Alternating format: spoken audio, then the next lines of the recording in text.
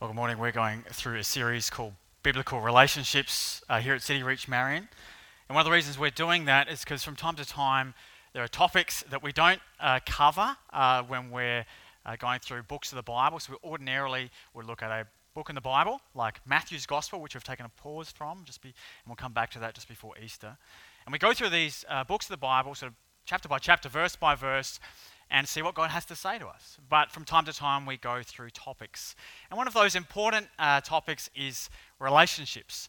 And we have gone through, I guess in logical order, we went through sort of friendship, dating, marriage. And I was chatting to one of our pastors this week, and I said, next week we've got children and families. They said, no, there's something before that. And I was like, oh, yeah, that's right, sex. And, because it's logical, right? And it makes me think of that. It's not quite a nursery rhyme, but it's the sort of the schoolyard song. I don't know if it says, first comes love, then comes marriage, then comes the baby and the baby's carriage. But there's something in the middle there that we often miss out. And you know what? I haven't preached a sermon on sex before, so it's a little bit daunting, actually. But here we go. Let's give it a go. Let's give it a go and see what actually God has to say about sex, because it's very interesting. There's probably a lot more than you think in the Bible about sex. There's a whole book called the Song of Solomon, which there's probably more and less than you think about sex in there. And I could explain that maybe another time when we look at that book as a whole. But there's three things I want to tell you about sex this morning. The first is how we ought to treat sex. That's from the Bible and from God's view. The second thing is how sex treats us, which is very interesting. And then thirdly, we're going to see how Jesus treats us. Okay? So, how we ought to treat sex, how sex treats us, and then how Jesus treats us. So firstly, how we ought to treat sex. Now, in our text for today, and if you've got your Bibles with you, keep it open. Luke chapter 7, verse 36 to 50. We see a kind of clash of sex and religion here. And that's pretty, practical for our day and age, because I feel like these two things, I don't know about you feel this way, but I feel like these two things are always clashing in our culture and our time and place. Sex and religion seem to be against one another. We have sort of a couple of prominent figures in the text. In addition to Jesus, we have a woman who's called a woman of the city. So when you think woman of the city, we should think in our day and age sort of Sex and the City, the TV show which has just been rebooted, Sex and the City, sort of promiscuous, progressive, very modern views about sex and sexuality. So that's one character in the text. And then we have a very religious man. It's called a Pharisee, which the sort of religious conservatives of the day who were actually had a bit of sort of political power, you could say, and religious power over people. And so this is conservative view. So you might think of the old TV show Seventh Heaven, for example, when you're thinking about those two views. Now, you can imagine those two groups or ideas together, those people together, there's going to be a clash, isn't there? And Jesus is right in the middle, teaching us about his grace and about how we have attitudes towards sex. So it's very interesting. Now, when it comes to how we ought to treat sex, I think there's three views on the whole within people in general, and particularly amongst Christians. And the first are probably the most common. First two are the most common. That is that sex is either God, that is, we almost worship sex. It becomes an ultimate and sort of highest thing, and that's probably the most prominent view in our Western culture, or more historical view in Western culture, but certainly still around today, is that sex is gross. That sex is gross. So they're the most common, and they're the first two views I want to look at. Sex is either God, as is worshipped, or sex is gross, and we try and sort of avoid it. So, sex, to some people, is God. That is, it goes from something that we do to something that we are. You notice that the language around sexuality has changed from sort of an action to an identity of the recent 10, 20, 30, 40, 50 years. So your sexuality is more about who you are. In fact, many would say that's the deepest and most personal and most important thing about who they are. And so therefore we must express it fully. That's the prevailing view. So, and it really goes beyond sort of the pure physicality of it, beyond lust, and it becomes almost spiritual to people. That is, sex is so fundamental to our purpose that without sort of placing our identity in sex and our sexuality, we would lose our human identity. We're not a real person unless our sexuality is not just expressed, but endorsed by the culture around us. This is the prevailing view in the sort of direction that our Western society and culture is going in.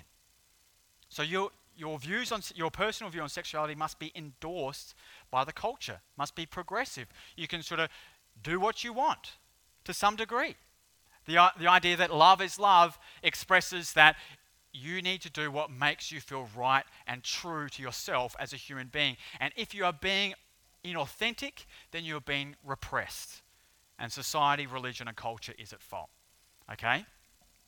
Now, a good example of this back in 2011 was, and between the connection of sort of sexuality and even spirituality, was a song by Lady Gaga called Born This Way. Does anyone remember that, 2011? And that became a bit of an anthem for many people. And one of the reasons, and one of the things that she said about it, is that she felt that songs of a previous era that were sort of about removing the repression of women had a sense of gospel or spirituality to them. And so you notice that the words and the lyrics that she uses in that song connect sexuality and spirituality together, and saying you are inauthentic to your true self, the most important and deepest meaning of what it means to be a human and your identity. You can only be true to those if you express your sexuality entirely the way that you feel. So we're going to get the basic equation that sex or sexuality equals spirituality or human identity at its most fundamental view. There is a big danger, though, if you view sex in a sort of a worshipful way. You're trying to get from it who you are most deeply as a person. And the danger is this, that sex itself can become a tyrant to you. That is, it promises much, but delivers little. So think about it this way.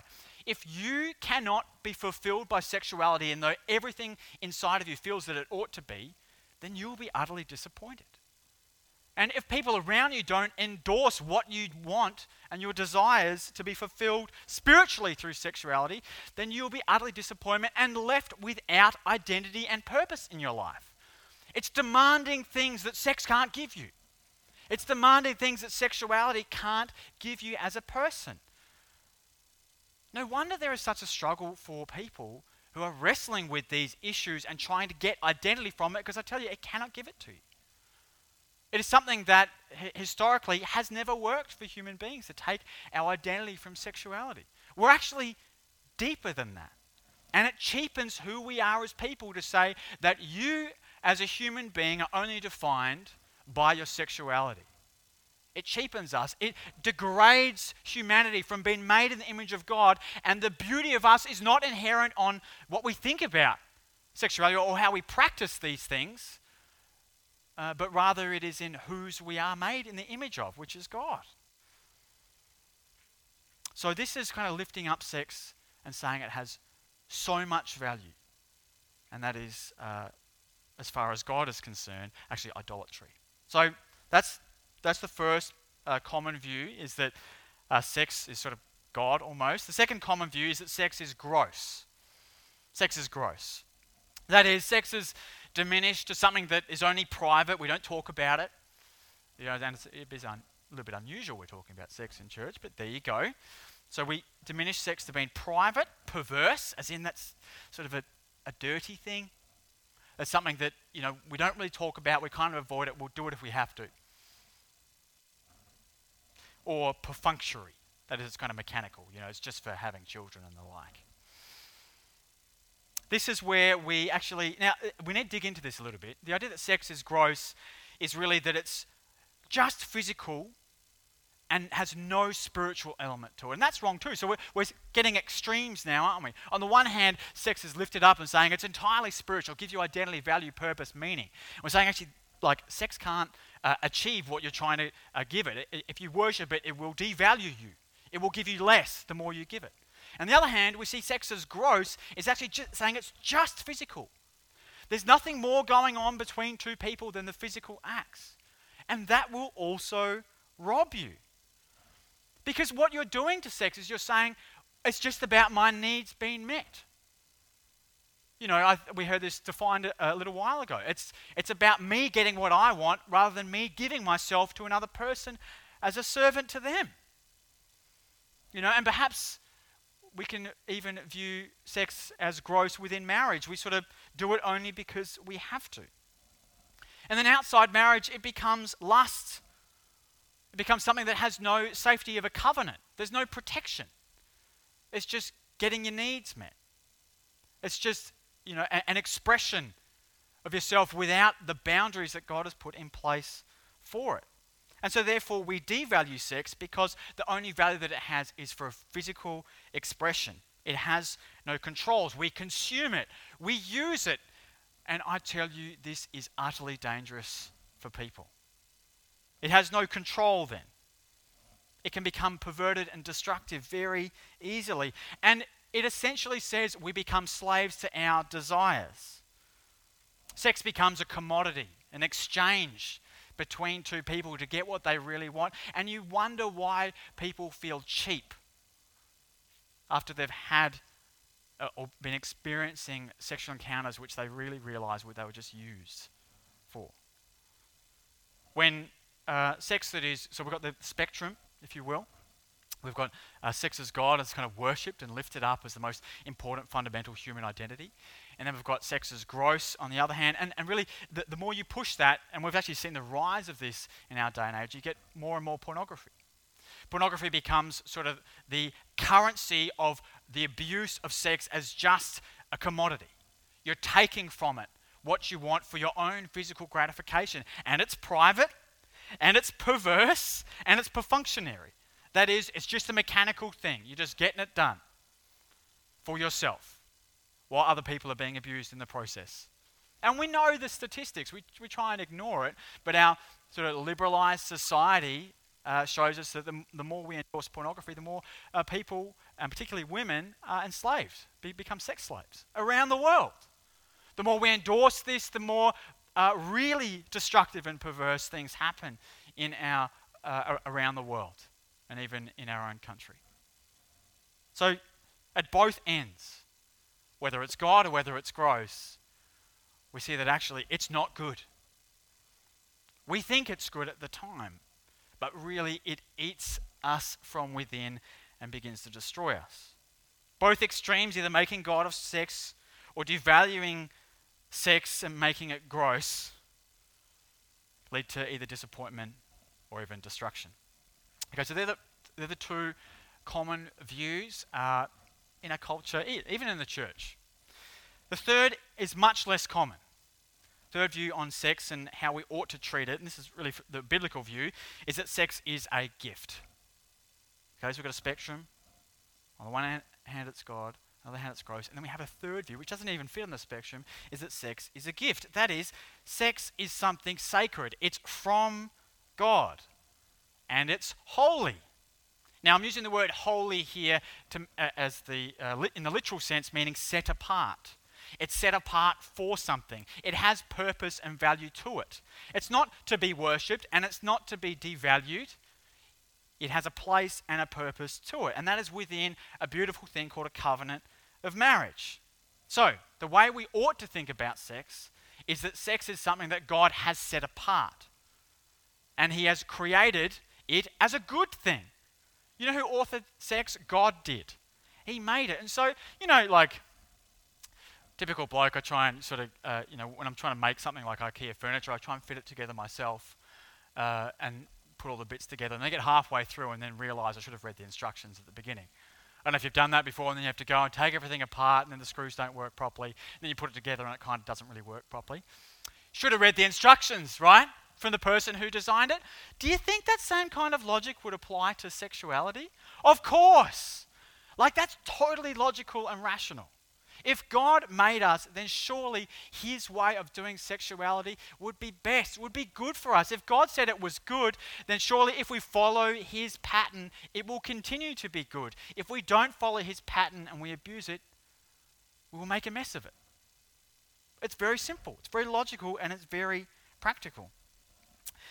In a sermon which became a book by a guy called Tim Keller, he explains the idea of sex in a really interesting way. I want to read this out for you. He says, sex is supposed to be a sign of what you've done with your whole life, and that's the reason why sex outside of marriage is a problem, right? Sex in marriage, according to the Bible, sex outside of marriage, according to the Bible, lacks integrity. You're asking someone to do with your body what you're not willing to do with your life. You're saying, let's be physically vulnerable with each other. Let's do a physical display, disclose ourselves most deeply to one another, but not our whole lives with vulnerability. So it's saying that sex outside marriage is not part of God's design. Why is that? Because it's supposed to be the most intimate expression of two people being together.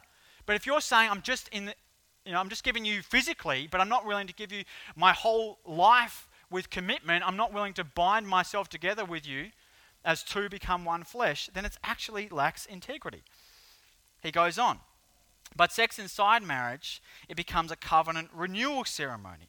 It becomes a commitment apparatus. When you have sex, you're getting married all over again. I'm giving my body to you as a token of how I've given you my entire life. I'm opening to you physically as a symbol of the fact that I've opened to you in every other way. In this context, sex becomes a deepening thing, a nurturing thing. It's like covenant cement. It's like covenant glue. It's a covenant renewal ceremony. You can see the difference, can't you?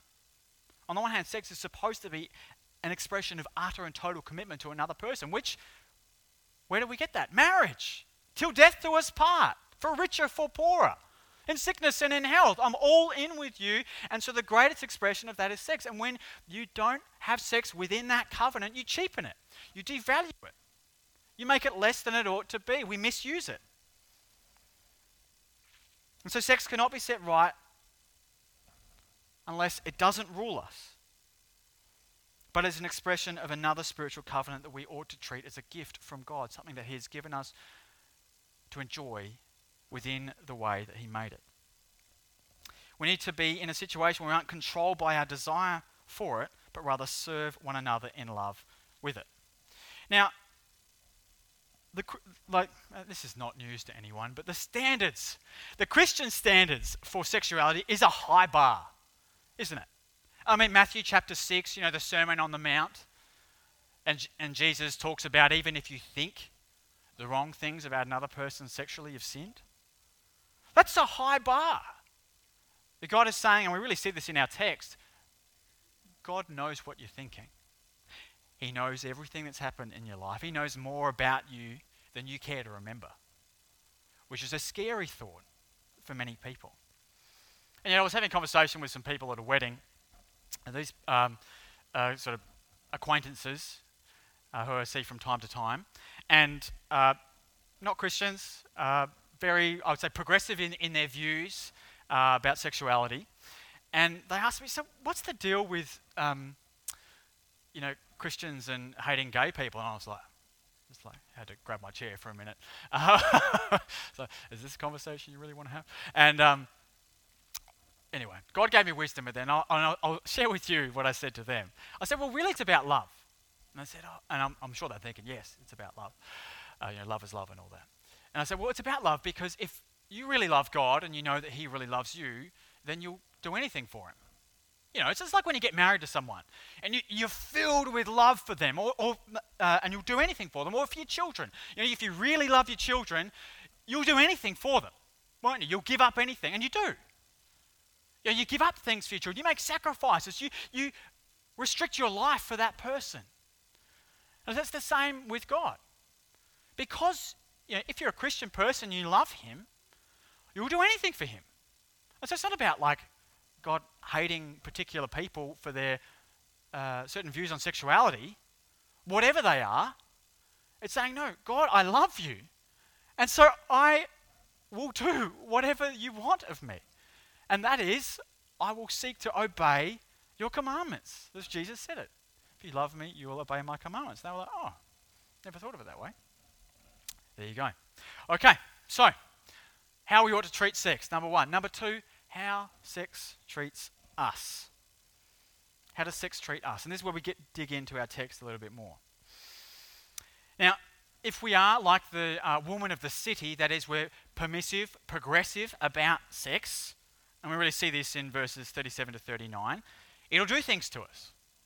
You know, if we sort of almost have a worshipful sense about sex, that we need to get our identity from our sexuality, we need to fully give ourselves to sex in its various forms and ideas, then we're imbibing this woman of the city.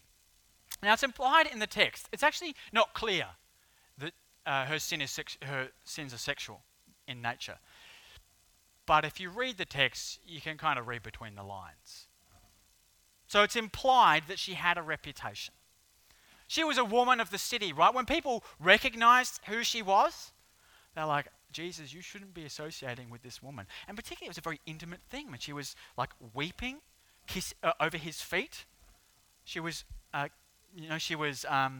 pouring ointment, special ointment over his feet. It's an intimate situation to some degree. And everyone was like, oh, is that her? Oh, Jesus, you shouldn't be near her. And the Pharisees thinking this. The very religious man is like, hey, this Jesus can't be a prophet. He can't really know the depth of people's hearts because he shouldn't be associating with a woman who has such a bad reputation like this. Now, of course, the woman had come to this feast because that was a social custom. The Jews were supposed to be people, and particularly the religious leader was supposed to be people who were generous to the poor. And so when they had a big meal, the sort of outsiders could come who weren't really invited, but they could come and have the leftovers, essentially. And so she was turning up because she, I guess, wanted dinner. And when she was discovered, she was unwanted by the host. Can you imagine? And you'd think she would know, right? That she was unwanted. You know, she would know all about her past. She was a woman of the city, had a reputation for it. Can you imagine how she felt? The associations with guilt and perhaps even shame, that she's this person that's looked down upon by the religious elite, how she felt. And yet, interestingly, this permissive woman of the city is drawn to Jesus. And she sits at his feet and she weeps over him. She weeps over him. So what does permissiveness do to us? Well, it creates a thing called shame. Now, Brene Brown is very helpful on the definition or the difference between guilt and shame, explains it this way.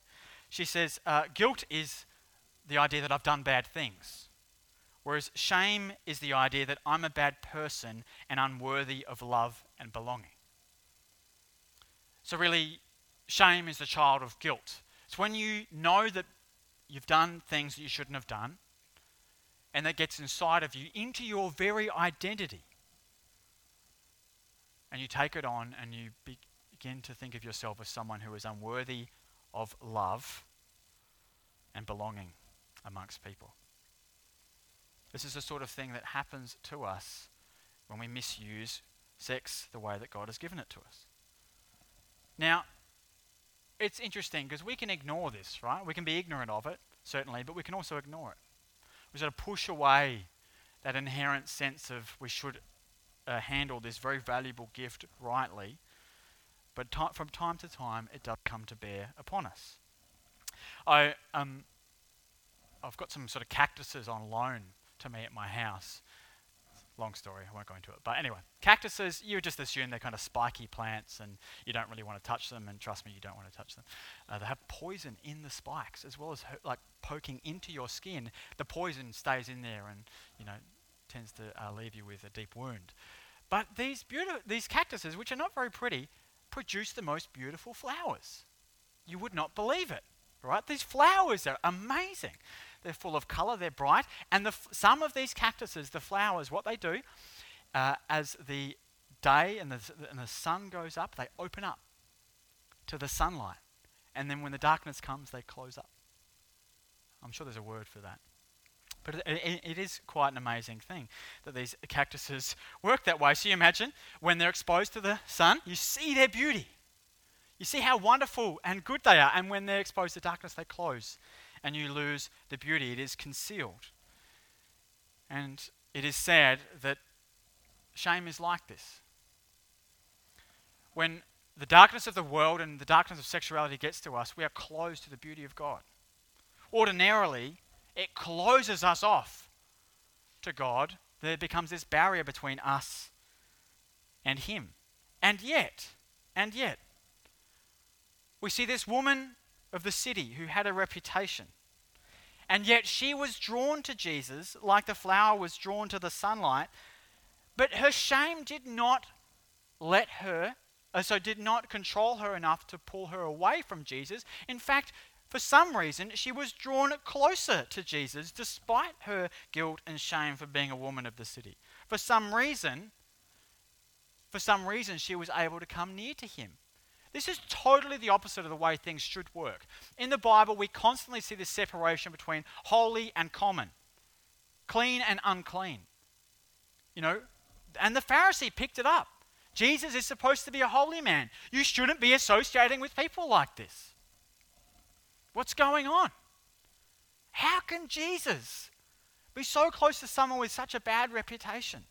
What is going on here? We even see later in verse 47 that Jesus knows her sins. He says, which are many. Jesus knows her life. Jesus knows more than she dares to remember.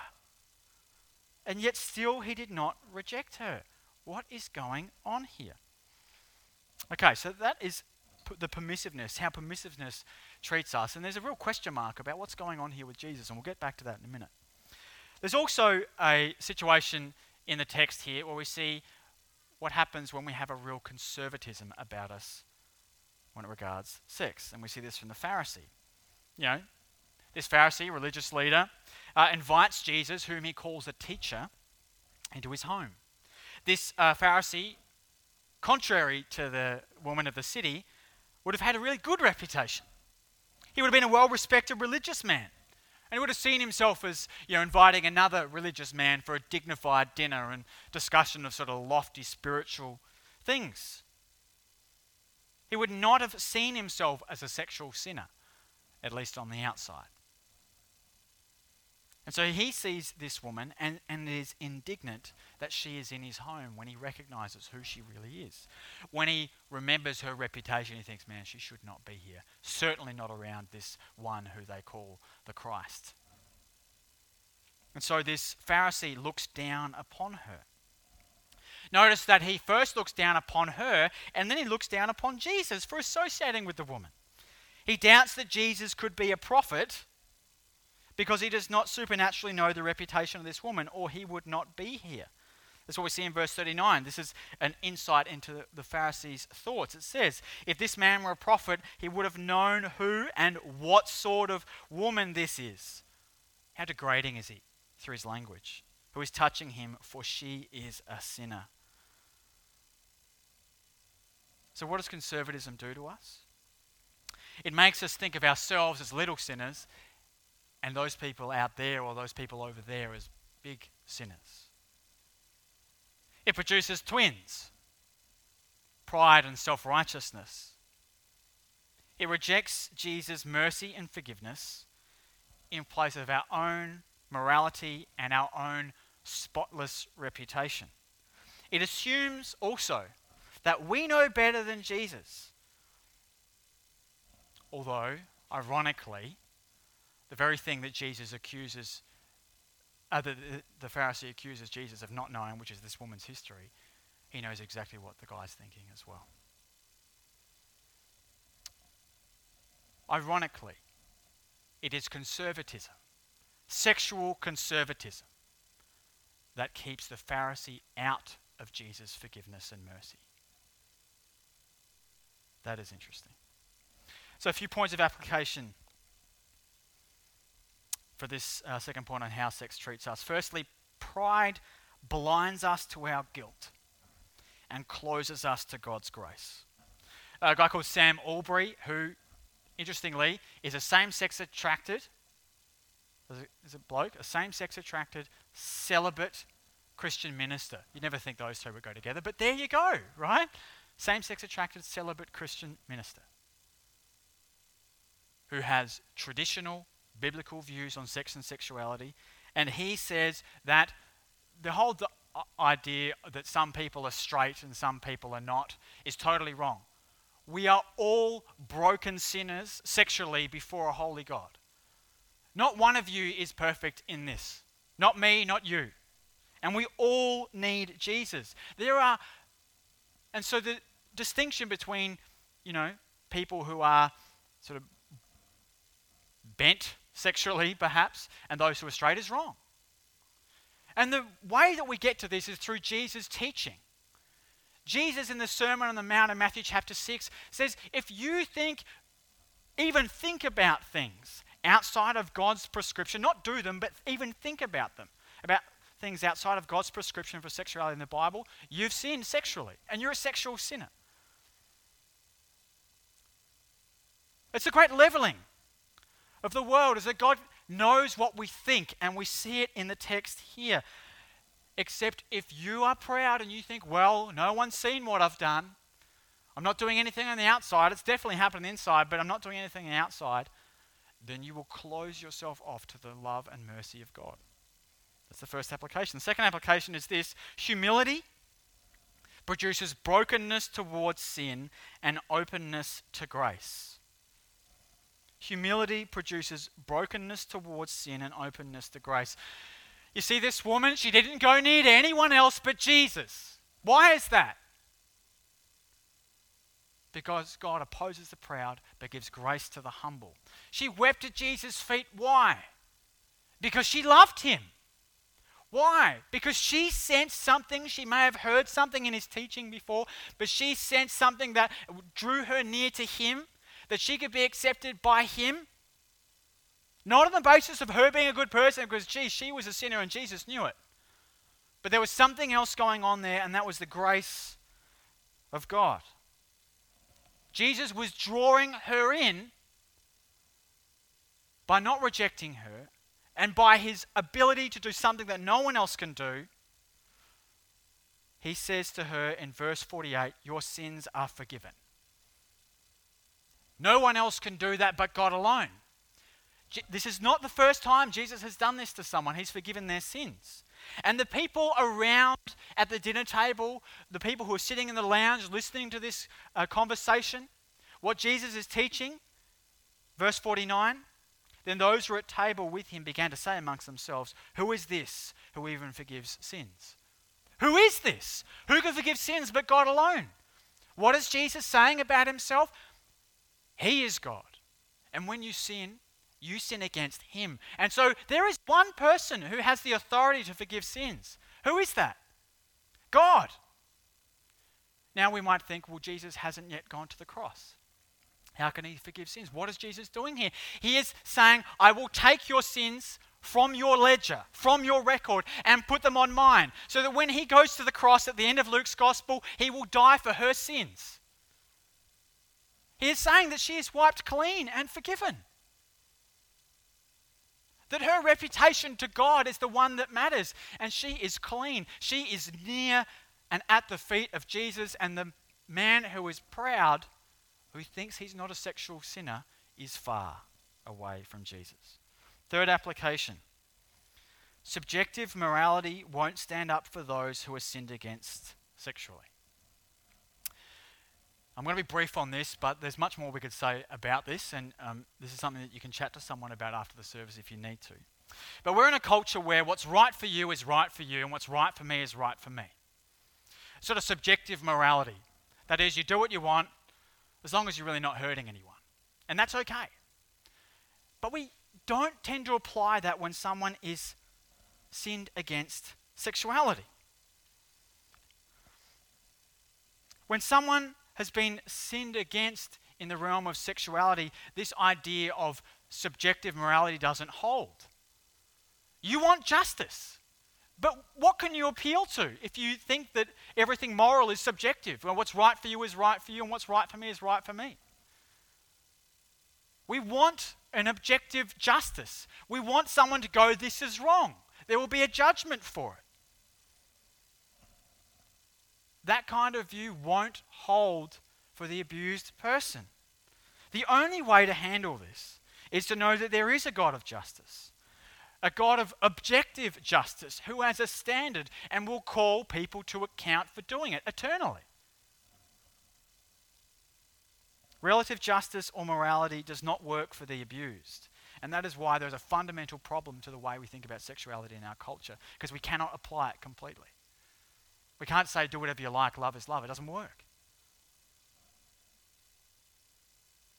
The Bible tells us in very strong language in 1 Thessalonians 4 that God is an avenger in these things. He will deal with it.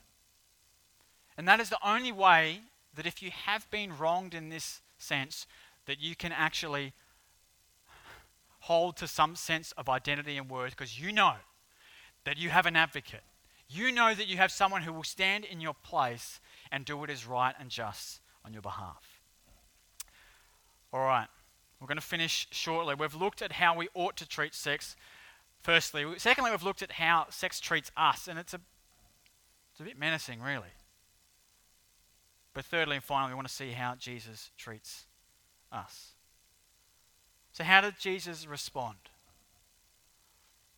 Well, he accepts this woman of the city into his presence. He doesn't. So the Pharisee and Jesus are actually further apart. They're having Jesus teaches the Pharisee about God's heart for people and how people ought to respond to him. And he gives a really short parable. Let me read this out for you from verse 41. It says this: a certain moneylender had two debtors. One owed 500 denarii and the other 50. When they could not pay, he cancelled the debt of both. Now, which of them would love him more? Now, this is sort of a very logical, practical scenario, right? Of course, the person who had a great debt would love the moneylender more. Of course. What is Jesus saying here? He's saying that the woman realized that she had a great debt against her ledger. She was a sinner and she knew it. And so she was weeping at Jesus' feet, doing something quite beautiful for him, because she realized who she was before a holy God. And so she was welcomed by his forgiveness and grace. She was welcomed.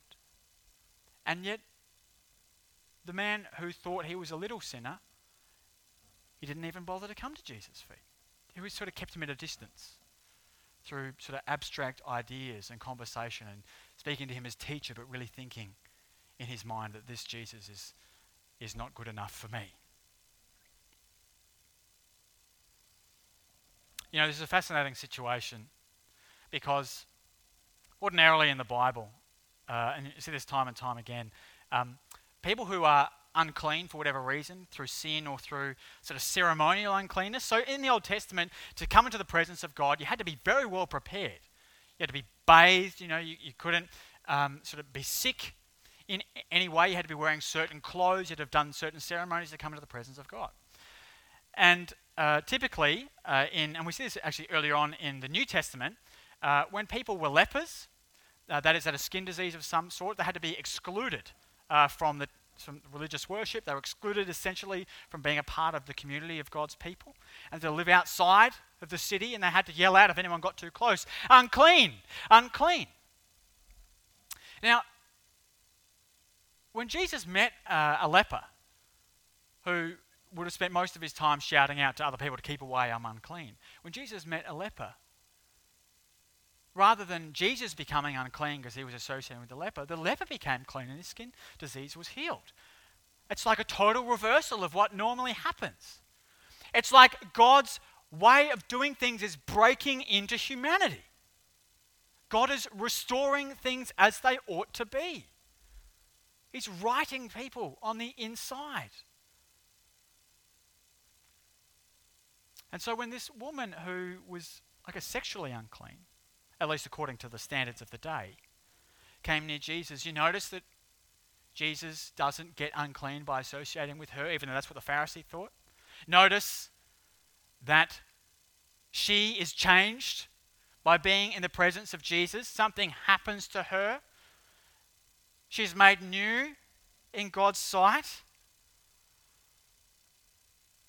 So what we see, and I'll say it explicitly now, Jesus rejects the Pharisee on the basis of his pride, but accepts this woman of the city, this sinful woman, on the basis of her faith in him, and grants to her forgiveness. And so this tells us something really important. At the heart of questions about sexuality, our response needs to be, well, who is Jesus and what has he done? I remember someone said in a sermon some time ago that I was listening to, they said, when people sort of come and say, I kind of want to be a Christian, but I don't really want to be all in because I know that I have to give things up, like, sleeping with whoever I want, or following my sexual orientation, or sort of believe, and it's often about sex actually, because remember our culture has lifted up sex to be so important that that's the most prominent issue that comes up. And so people were reluctant to give themselves over to Christianity because they're worried about what it will cost them. And the person in the sermon says, well, I often respond by saying, well, actually, that's really not the question you need to answer. That is, what will it cost you? You need to answer a prior question, which is, did Jesus really die for the forgiveness of sin? And did Jesus really rise from the dead as a declaration that he is the Son of God and Lord of the universe? Because if you get that one right, then all the other questions get answered afterwards. Did Jesus rise from the dead? Did Jesus die for the forgiveness of sins? If he did, then the Christian sexual ethic is pretty simple. Do it. Because Jesus is who he said he is. And it reorientates our whole life. It's not about, well, I don't want to be fully in because I have to give up my rights. No. Christianity is dying to self. It's saying, I'm all in for God and his way of doing things because Jesus is Lord.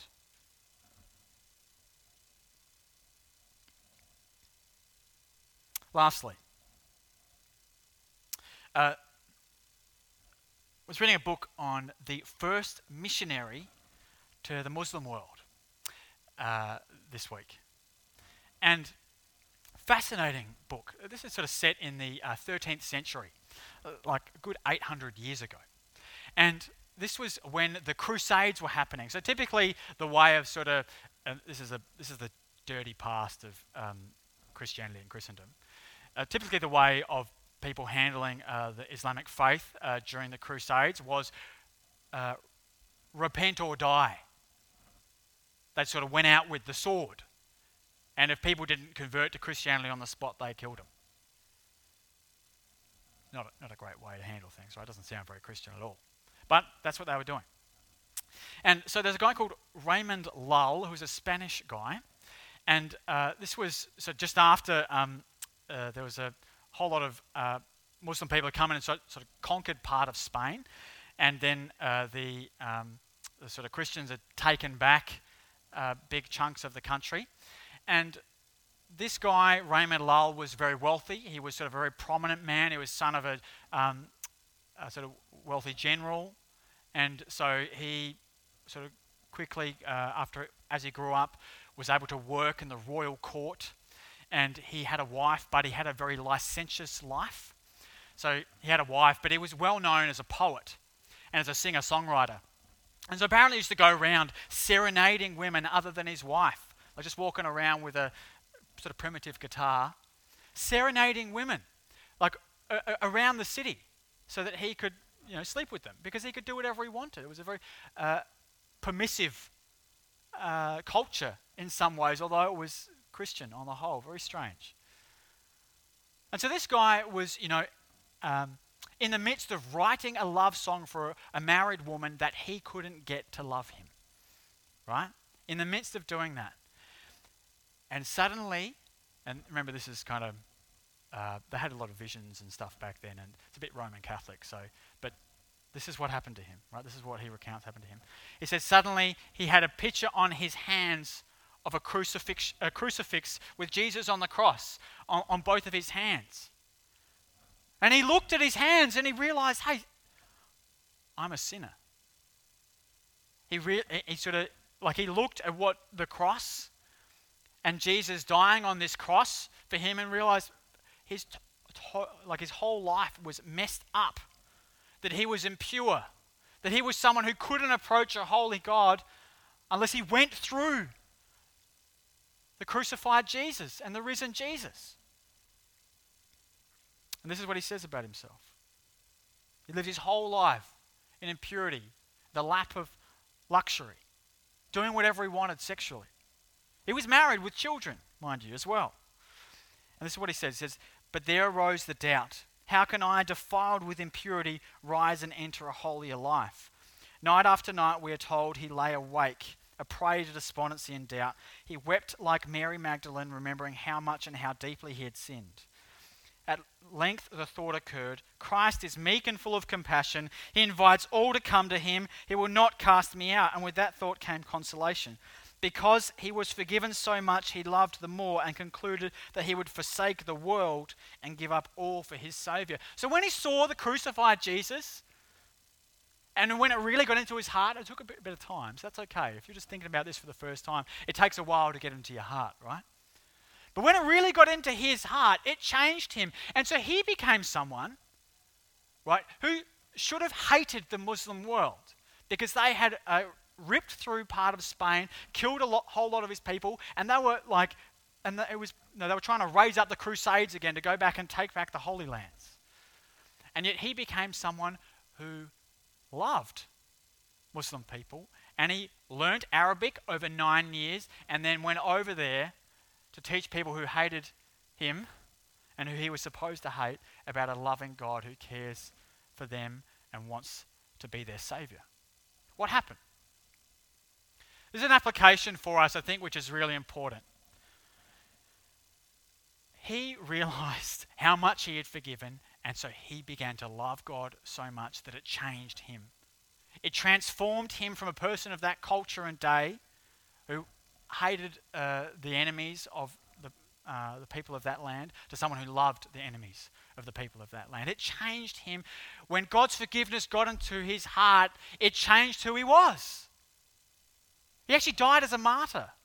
He actually went into all the universities in Europe training other people to become missionaries to the Muslims. He was the first father of Christian missionaries to Islamic countries. Because God forgave him of his sexual sin, and so it changed his view. And I want to tell you this as my last point, that the guilt and the shame associated with sexual sin will stop you from serving God as you ought to. No matter where you are in the spectrum, it will do it. You won't understand the love of God until you come to the feet of Jesus. Whether you think you're a little sinner like the Pharisee or a big sinner like the woman of the city, you will not be changed by the love of God until you come to the feet of Jesus and you realize your forgiveness from him. Till you approach him by faith and say, this Jesus offers me forgiveness and I will receive it because he died on the cross for me. When you take that upon yourself personally, it will change you. Do you know this guy, Raymond Lull? He went back to his covenant of marriage with his wife. He sold all his stuff because he was very wealthy. Stopped living a licentious life. Became a husband and a dad to his children and his wife. It will change you. And it sent him to his enemies to preach the gospel of God's forgiveness and grace. And that is the power that God has to transform you and me from a life that is controlled by sex into one where sex is in its proper place. I'm going to finish there. Let's pray. I'm going to welcome the band up. Father God, we thank you that as we consider this topic of sex, we see that you have a right way to do it. Lord, but you have an approach to us which one that welcomes the sinner and forgives our sins on the basis of you dying on the cross for them. And so, Lord God, draw us near to yourself, that we would stop thinking about these things wrongly and come to you, our God and our Saviour, who changes the lives of people for the best. That was to live for you. As you lived, you died, and you rose again for us. We pray in Jesus' name. Amen.